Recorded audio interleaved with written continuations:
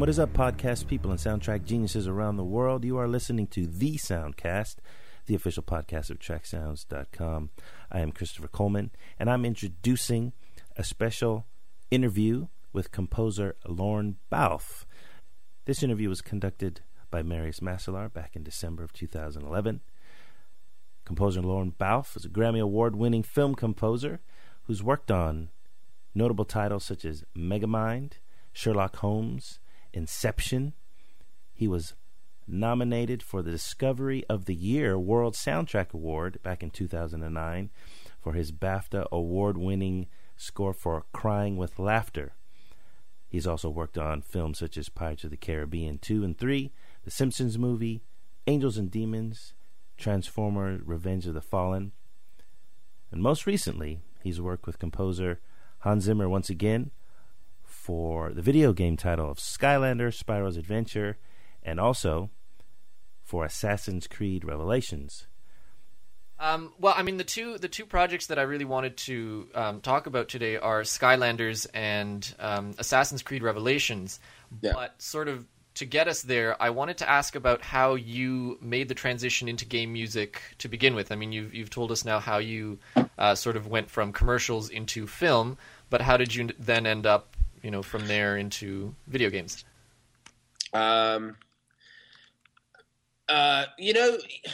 Somebody said something to me a couple of weeks ago, and they asked the same question. I don't see a difference personally between video games and films. I think now the cinematics are so realistic there, and there are so many cinematics and cutscenes. It's like watching a film. So I think it's if anything, it's a natural progression. It's like there used to be such a snobbiness, I think, with composers where he's a composer for television. And that used to mean, that they were stuck in that and they couldn't get into film or anything else. Yeah. And I think the same was with the gaming music. You were in that, and then that was it. But now it's like it's a mini feature film, if not a bigger feature film. So I simply got into it by the fact that Call of Duty was they came to hands, and we did it as a co-write because they wanted a big epic sound, and they wanted as filmesque as possibly as humanly possible. Yeah. So that was the introduction. Really was through him, and the gaming world was again by pure accident. Probably the last time I played a computer game was a Star Wars game in an arcade in just outside Inverness in Scotland. Oh. So I wasn't a gamer, and are you? No. I have got the worst coordination known to man. I'm so grateful I can actually manage to use my left and my right hand to make music, because I think when Modern Warfare came out, my mother did better than I did on it. So I just can't do it. I get so stressed by it. But then that's my own issues, I suppose. But it makes no difference to me if I play it or not, because I still see it, and I still know that what I'm seeing, I still got to get that emotion of what's going on visually to the audience. So it's exactly the same as a film. I'm not an actor, and I'm not going on the set, but I still manage to do an all right job with film to try to portray the emotion that's going on. Yeah, no, that makes sense. They're both cinematic products in the end. So, and most importantly, they're both we're trying to give the audience or the gamer as many emotions possible. So visually, it's very stimulating, and musically, we're trying to kind of get you into that world so that you feel, my goodness, I am really macho and I've got this gun and I'm going right through it. So it's exactly the same. So I got into it that way, and then really it just started. It started then blossoming, because then it led into Crisis, and then actually the Assassin's Creed world happened by simply doing some trailers for them. Oh, probably on board for the real thing. Yeah, I had started. I think I'd done one of their EA exhibitions for the second one. Okay. So I started. I did I got in because of doing a commercial for them, and then they got to hear my music, and then it led on to that. Well, fair enough. And what about Skylanders? Because that's a little bit, it's less of an action game. It's not really in the vein of the other things that you've done up to that point. So no, not really. A bit less blood. Yeah, exactly. I mean, it's on the other side of the spectrum. Yeah, no, again, it came from, I think, our working relationship with Activision, and Activision had done Modern Warfare, so this was their I think their third game after Modern Warfare. So it was a case of, again, they just wanted. I've just literally today, yesterday, started on the next Skylanders game. All right. So that'll be out next year. So it's a totally contrasting, different world. But I think they just again wanted this kind of. They know that I can deliver, and I think no matter what the style is, they kind of feel a bit safe. Goodness knows why, but it's nice to be trusted. I mean, obviously you've earned it. Well, yeah, I think, and the other thing is that it's being able to be compatible and change things, because there's game music. There's a lot of people involved with decisions. Quite honestly, sometimes far more than on a film. Yeah. And it's much more complicated, because we're dealing with several layers of music, where that music's got to be, if the game, we might deliver 3 hours or 4 hours of music, but the gameplay lasts 20 hours, say. So that music's really, you've got to, as well as write a piece of music, that piece of music's got to be able to be dissected and use the stems to be able to use. And that is something that people don't really ever think about, really. They kind of, you just think, oh, well, yeah, that piece of music's all right. But there is a plan with a lot of it sometimes. You kind of, when you're doing it, you're like, oof, I know. You could actually remove the melody, you could remove all the percussion, and you've got a different piece there that they can use. So it's a bit more complicated. But I think it was a case of they wanted an identity, really, for Skylander Spyro, because it was a relaunch, and basically I think it was just as hard as any other game, even though it was for a different age group, because it's difficult to do music like that and not make it sound patronizing. Yeah. Well, it is a different target audience for sure. Yeah.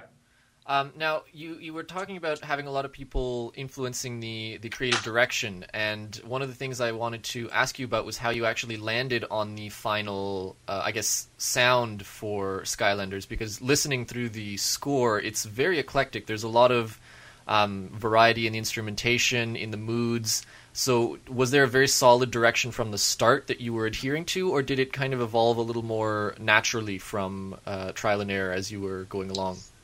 I think there was the I wouldn't say trial and error, but there was a case of, look, visually what we're seeing, it's a totally exterior lifestyle world we're looking at.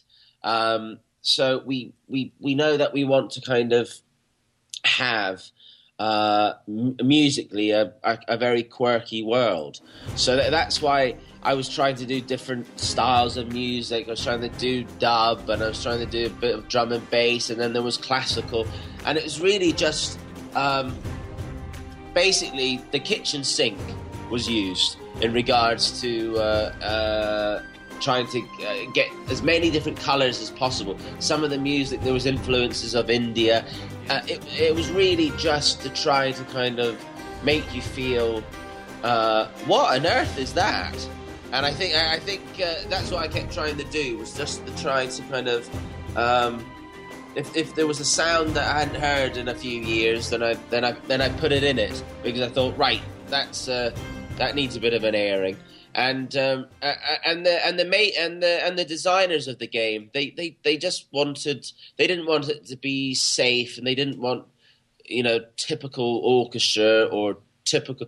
The fact is, they didn't want a cliche, but everything's a cliche nowadays. So it's very hard to kind of break away from that. Well, yeah, because it's if you don't do. I know it's aimed for children, but you can't start doing serious, scary music. You've got to have it a bit tongue in cheek, because you don't want the poor child crying and never sleeping for 2 weeks. So it was just a case of trying to create its own identity, and I think that's why it was good getting Miriam Stockley, who's a wonderful singer, and I'd known her work for 20 years. And it was just to kind of, again, just add this weird colour of, like, we don't know what the language is that she's singing even. But it doesn't matter, because it's just sounding like these clouds in the sky. Yeah, so and there's no kind of, there really is no deep analysis over it. It was a case of just fun and trying to kind of add some interesting colours and textures to it, because it's just a bit of fun music. Well, the result is very fun. I mean, listening to the score is quite a treat, and there are a lot of moments where I hear things in there and I'm going, like you said, I haven't heard that sound in a long time, and often it's the combinations that intrigued me listening to it, and like just hearing the way that you blended some of those different elements. But you mentioned that it's a Spyro game, and it's a reboot, but there is a large Spyro legacy, I suppose. Oh, I know. Yeah. So I know. Was that an influence? I mean, did you have to consider that at all, or did they basically say, look, forget about what was done and just reinvent entirely? Like, how faithful did you feel like you had to be to the original?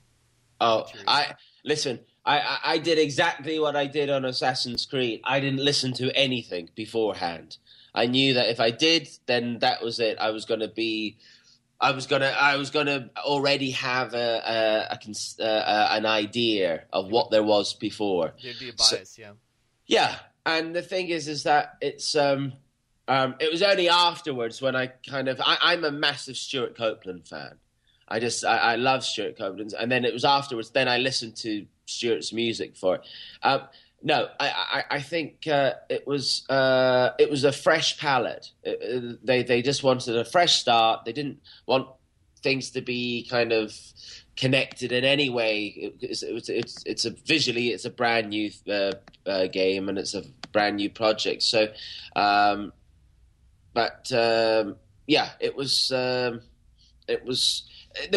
was just a case of, can you come up with a musical brand for us? Yeah, and it was a unique brand for the reboot. Yeah, so hopefully we achieved it. But it's a nice crazy world, because the last couple of days since starting on the new one, it's fun being able to do anything. You can write a classical fugue in the style of Bach with a drum and bass beat behind it, and it's valid, which you couldn't really do in the real world. So it's fun. Yeah, well, and that's one of the advantages of video games, is sometimes you get the opportunity, I guess, to do some more innovative combinations like that, which you might not otherwise get to in film or in advertising. Or yeah, I think the game developers now and the people they're I think they've had their spell where they were always chasing the films, and in regards to concept ideas, they were always behind. And I think now they're on equal par. Filmmakers sit there and discuss computer games now. Yeah. So, it's interesting that. Nothing can shock them when you say, "Well, why don't we do this?" They're much more open to it because they want to try to be different. They don't want to kind of sit there and say, "Can you give us something like The Dark Knight?" They want to be able to be said in a year's time that the music for their game is being referenced instead of referencing film music. So you feel that gaming has moved past that initial insecurity where it just judged everything that it did against its film counterpart? I think so. I think so that, or I've just been very lucky with everybody I work with. You know, they Crisis and Assassins, Ubisoft and Activision. They want to be equal. They don't want to be sitting there and kind of say, "Oh, well, we want it to be like that successful film from last year." It's go and do something. So we're now creating a new identity that people will talk about. That is very encouraging. Some of the other composers that we've spoken with have been less sure on that. They felt that sometimes games are still trying to follow a little too closely in the footsteps of film. So it's good to hear that that might not necessarily be the case depending on the developers.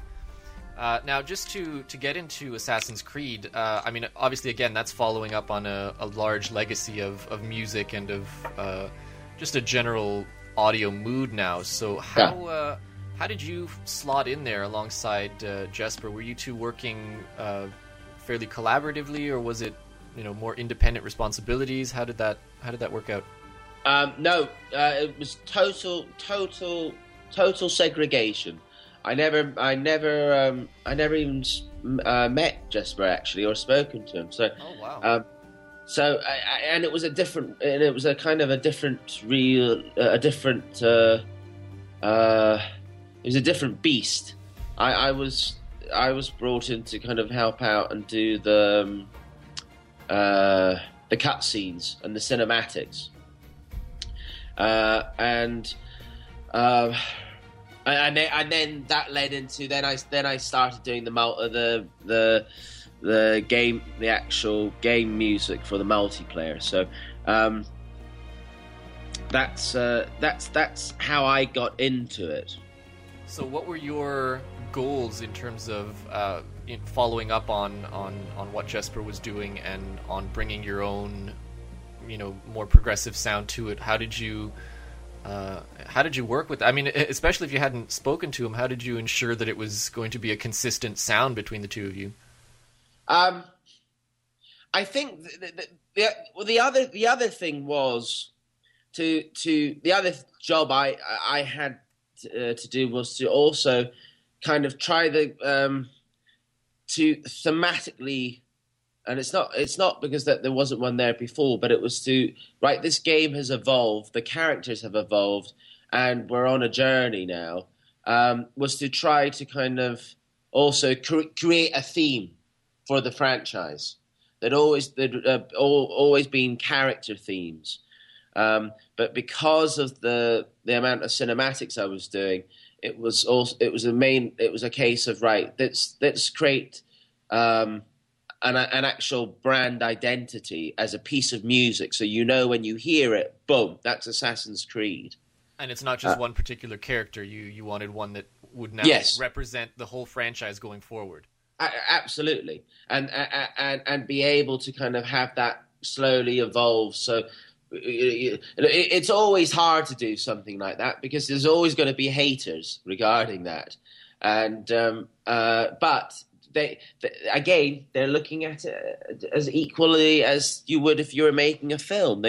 The game is evolving. It's changing. There's different character development. There's different plot lines occurring. The character is changing and maturing. So thematically, the first thing I did was to try to create a theme that was that could become an identity for Assassin's Creed, whether it was whatever period of time we're in. It doesn't matter. This is our actual this is our main theme. So that was the first thing I went into, and then in regards to kind of having things matching, I'd listen to Jesper's music because for the gameplay music, the cutscene would come after the gameplay, so I needed to know what tempo he was in or what key he was in. So I was able to reference that. So I was always able to kind of keep in context where he was, so that I could kind of take over and do the actual cinematic scenes. That's an interesting approach, though. Would you have preferred to, to speak with him and to work a little more collaboratively, or did you actually find that working independently that way helped you, I guess, be more productive or be more secure in what you were doing and how you were accomplishing it? I think it made no difference. I think if I had, it might have. It's like if I had listened to the music from the last two games, it could have subconsciously influenced me, the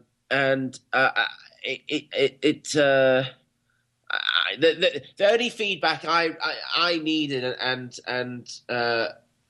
help really was from the guys making the game. They because it's their baby. They've been living with it for, I don't know, 5 years or something. Yeah. So that they're my judge and jury. So if something wasn't working, they always had their finger on it. So and to me, it didn't matter what had happened before, because again, I was trying to kind of just get us into a more grand and epic world musically. So that viewer, when that cutscene came, you were blown away and you were, wow, they're sailing to Constantinople now, and it's big because it's visually big. So let's kind of make it as like what it would be in a film. Yeah, and you said you were focused primarily on the cinematic music, but when you do work in games, and especially since you were previously used to more linear work in film and things like that, how do you find the interactive element affects your writing process? Is that something that you consciously consider? Like you were saying earlier, okay, this stem from this cue will, this could be removable, this could be... does that affect the actual writing process for you at all, or do you sort of approach a cue the same way and then figure out how it could be dissected later? Makes no difference. It really is just... I think it makes no difference, but also it's every single cinematic is a separate situation. It's just like a cue. You don't approach a cue in a film exactly the same way every single time. Yeah. So it's each one is its own individual approach. And I was wondering if it's a huge amount of music, and even that's evidenced by the size of the album release. I know. It's Gosh. like just so much there, and for those of us who are going to be working our way through it, listening to it, and in the game, are there any particular moments or cues that you're proud of more than the rest? Like some moments that you would say, okay, this I'm extremely proud of how that turned out. That was, that's a highlight for me from the project. Listen, I think the highlight to me was trying to get a new theme into the game and the franchise. It's a very protected world, Assassin's Creed, and I think and a lot of the fans and the gamers, they've lived and breathed this for a long time,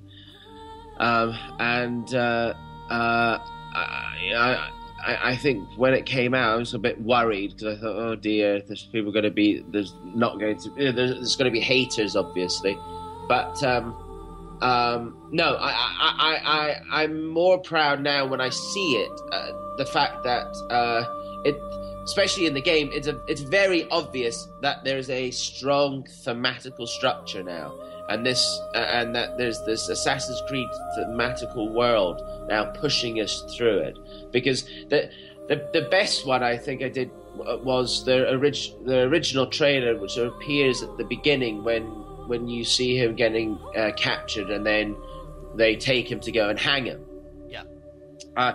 And that's where the theme kind of came from, and it was a kind of a slow introduction to it. I'd say the thematical world, and also trying, getting a voice to sing it as well, because again, Jesper's world has been very strongly influenced with that sonic world of the female voice. So it was very hard to kind of create something new, but still have it connected. Well, I think you managed it very well. I mean, the theme itself is, I felt at least, very respectful to the original material, but it does bring it to a different level of, I guess, cinematic quality. So from that perspective, I would say you've definitely accomplished what you were after. I'm wondering how many reactions you've gotten in terms of the how people are liking the music that you've contributed, and the thematic foundation that you were talking about. Yeah. Has it been positive, or how have you been finding the feedback so far? It's, you name it and I've got it. It's either great or it's, what have you done? You've ruined my game. So lots of extremes. Oh yes, it's like I think it's kind of funny sometimes when you get an email saying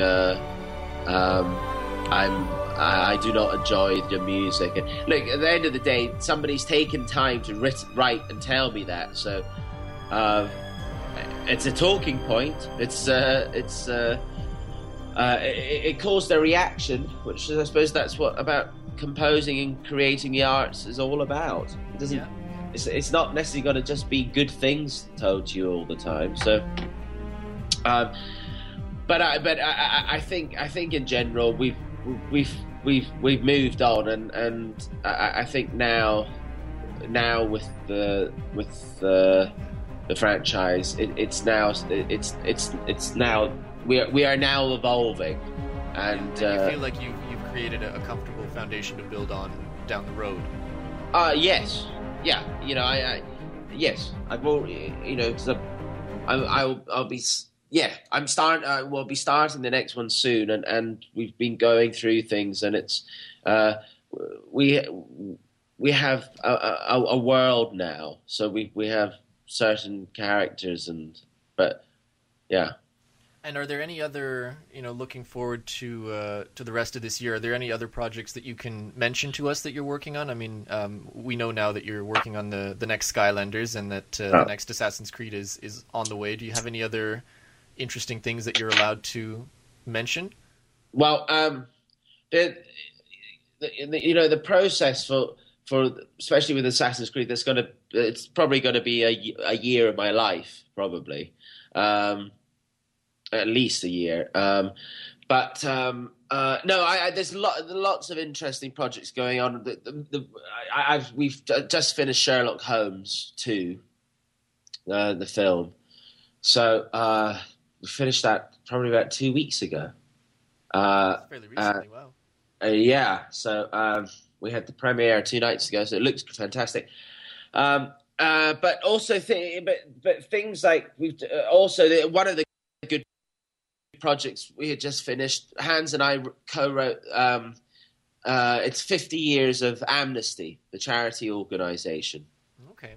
and for their anniversary, they wanted a new anthem to be written. So we've spent several months trying to come up with an anthem, and we finally got it. And now it's part of their One More Voice campaign. So that'll be coming out hopefully this month. So things like that's also good because it's doing something good. It's not just sitting there and writing for yourself and being told, "Oh, that's a lovely piece of music." Yeah, this is actually a bigger impact. And the whole point is to try to get knowledge out there about how important amnesty is. So the One More Voice campaign, organizations like that, and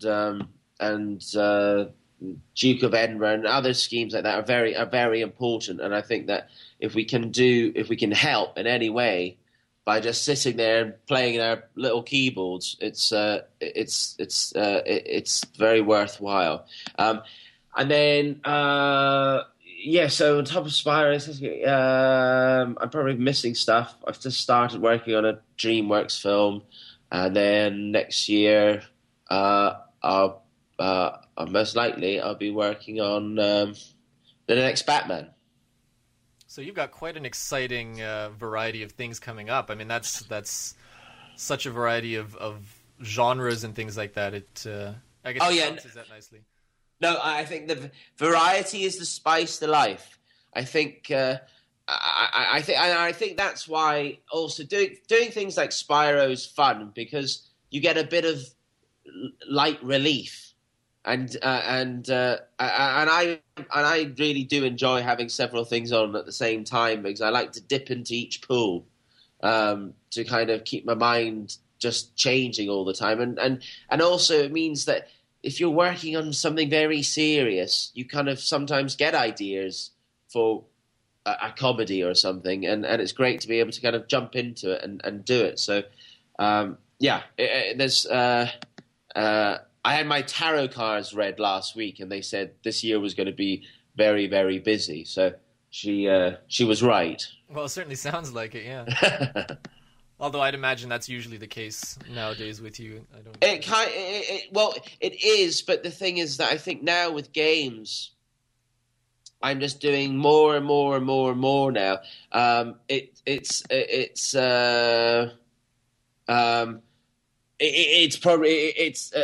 don't think I've had such a busy year ever in my life, so it's very exciting and it's fun.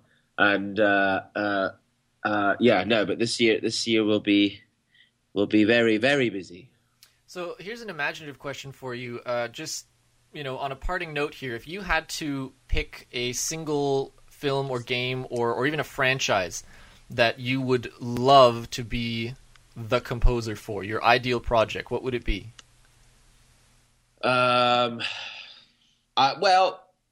listen, I've been very fortunate enough, I think, in working on basically the best franchises in the game world, with Assassins and Modern Warfare. I think I've done the best what there is. That's true, actually. Yeah, you're pretty much. And they're very extreme musically, but also as in the context of the game. I think I wouldn't say if there's there's nothing I kind of ever say, oh gosh, I like to do that. I think it's a case of if it's interesting, and I haven't done it before, so it's slightly different. So I can learn and get something out of it as well, because it's no.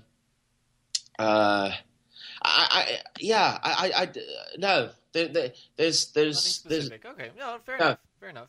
No, because it's an interesting one, because I've thought about it in regards to kind of franchises, but I think that if somebody came over and said, write a piece of music for my book of poetry, that might be interesting, and I'd probably do it, but I would have never contemplated it. So I think it's a case of individual. You know, listen. I recently just finished a fantastic documentary on J.D. Salinger, and that I've been on. Who wrote Catching the Rye, amongst others, and that I've been on for about 2 years. And before I started on it, I have never heard of J.D. Salinger. Excuse my ignorance, but I was born in Scotland, and Catching the Rye was not part of our reading repertoire. But it was a fantastic 2 years of my life working on it. It was just to learn so much about this character. It was something I never expected. So it was a kind of a big surprise to be able to do it, because I would have never ever thought about doing it. So well, I think that's a healthy mentality, valuing a learning experience and the serendipity of just getting these projects that you don't expect and then making the best of them. Oh yeah, I 2 months ago I did an interesting project with Ron Howard and Bryce, his daughter, and it was Imagination project, and it was Canon had they wanted a short film made based on photographs. So basically, I think there was over 100,000 entries of photographs of anything. You had photographs of people, you had photographs of scenery, you had situations, you had landscapes, and their plan was basically, let's make a film from these photographs. Interesting. So they and it was a fascinating process to see how they ended up coming down and kind of getting down to these 7 photographs, then going, right, this is our story, and that was, again, it was an interesting project that I would have never thought about ever doing, let alone that even thinking of it. So I think it was. I think the ones that kind of knock on your door as a surprise are the most interesting ones, because you just don't think about it. Yeah. Well, I mean, that's I found the same kind of thing. You probably have no idea, but I actually am also a composer, so I'm not totally ignorant on your perspective from things, so. Yeah. No, but I think that's I think it's like if you sit there and always say, well, I want to write big blockbuster films, you kind of you put yourself off to a bunch of things. Yeah, it's. I'm only going to date girls with blonde hair that are 6'2". Yeah, it's you're really restricting yourself now. Yeah, it's silly. No, I agree with you. I just sometimes people have their one pet thing that they'd always, I wish I could have scored Star Trek or whatever. So. Oh yes, but you know what? The thing is that you'll never beat that theme. It's like, oh yes, I wish I could rescore Star Wars. Who am I kidding? Yeah.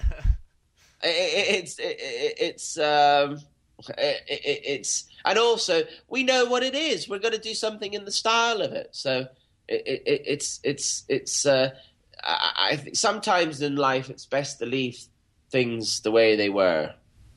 Yeah, and like you said, I mean, who's going to be Jerry Goldsmith and William? No. I'd rather be remembered for Lorne Balfe doing something new than trying to be a hack and rewrite Psycho. Yeah, no, I think that's fair. I mean, and you've been lucky enough to get opportunities to do that, which is nice, because the frustrating thing is always getting those projects where it's like, oh, please sound like so and so, and well, yeah, but look, the thing is that I've been very fortunate in having a fantastic learning curve with working with one of the, if not the best, living composers, and the fact that Hans is always trying to evolve. He could, of course, you can sometimes sit there and kind of go, oh yes, that sounds like Hans, but other times you couldn't tell. and it's evolved. So the music as well as yourself has got to evolve. It's I mean, he pushes the envelope, and that's why he's so good at what he does, I think, and why he's admired.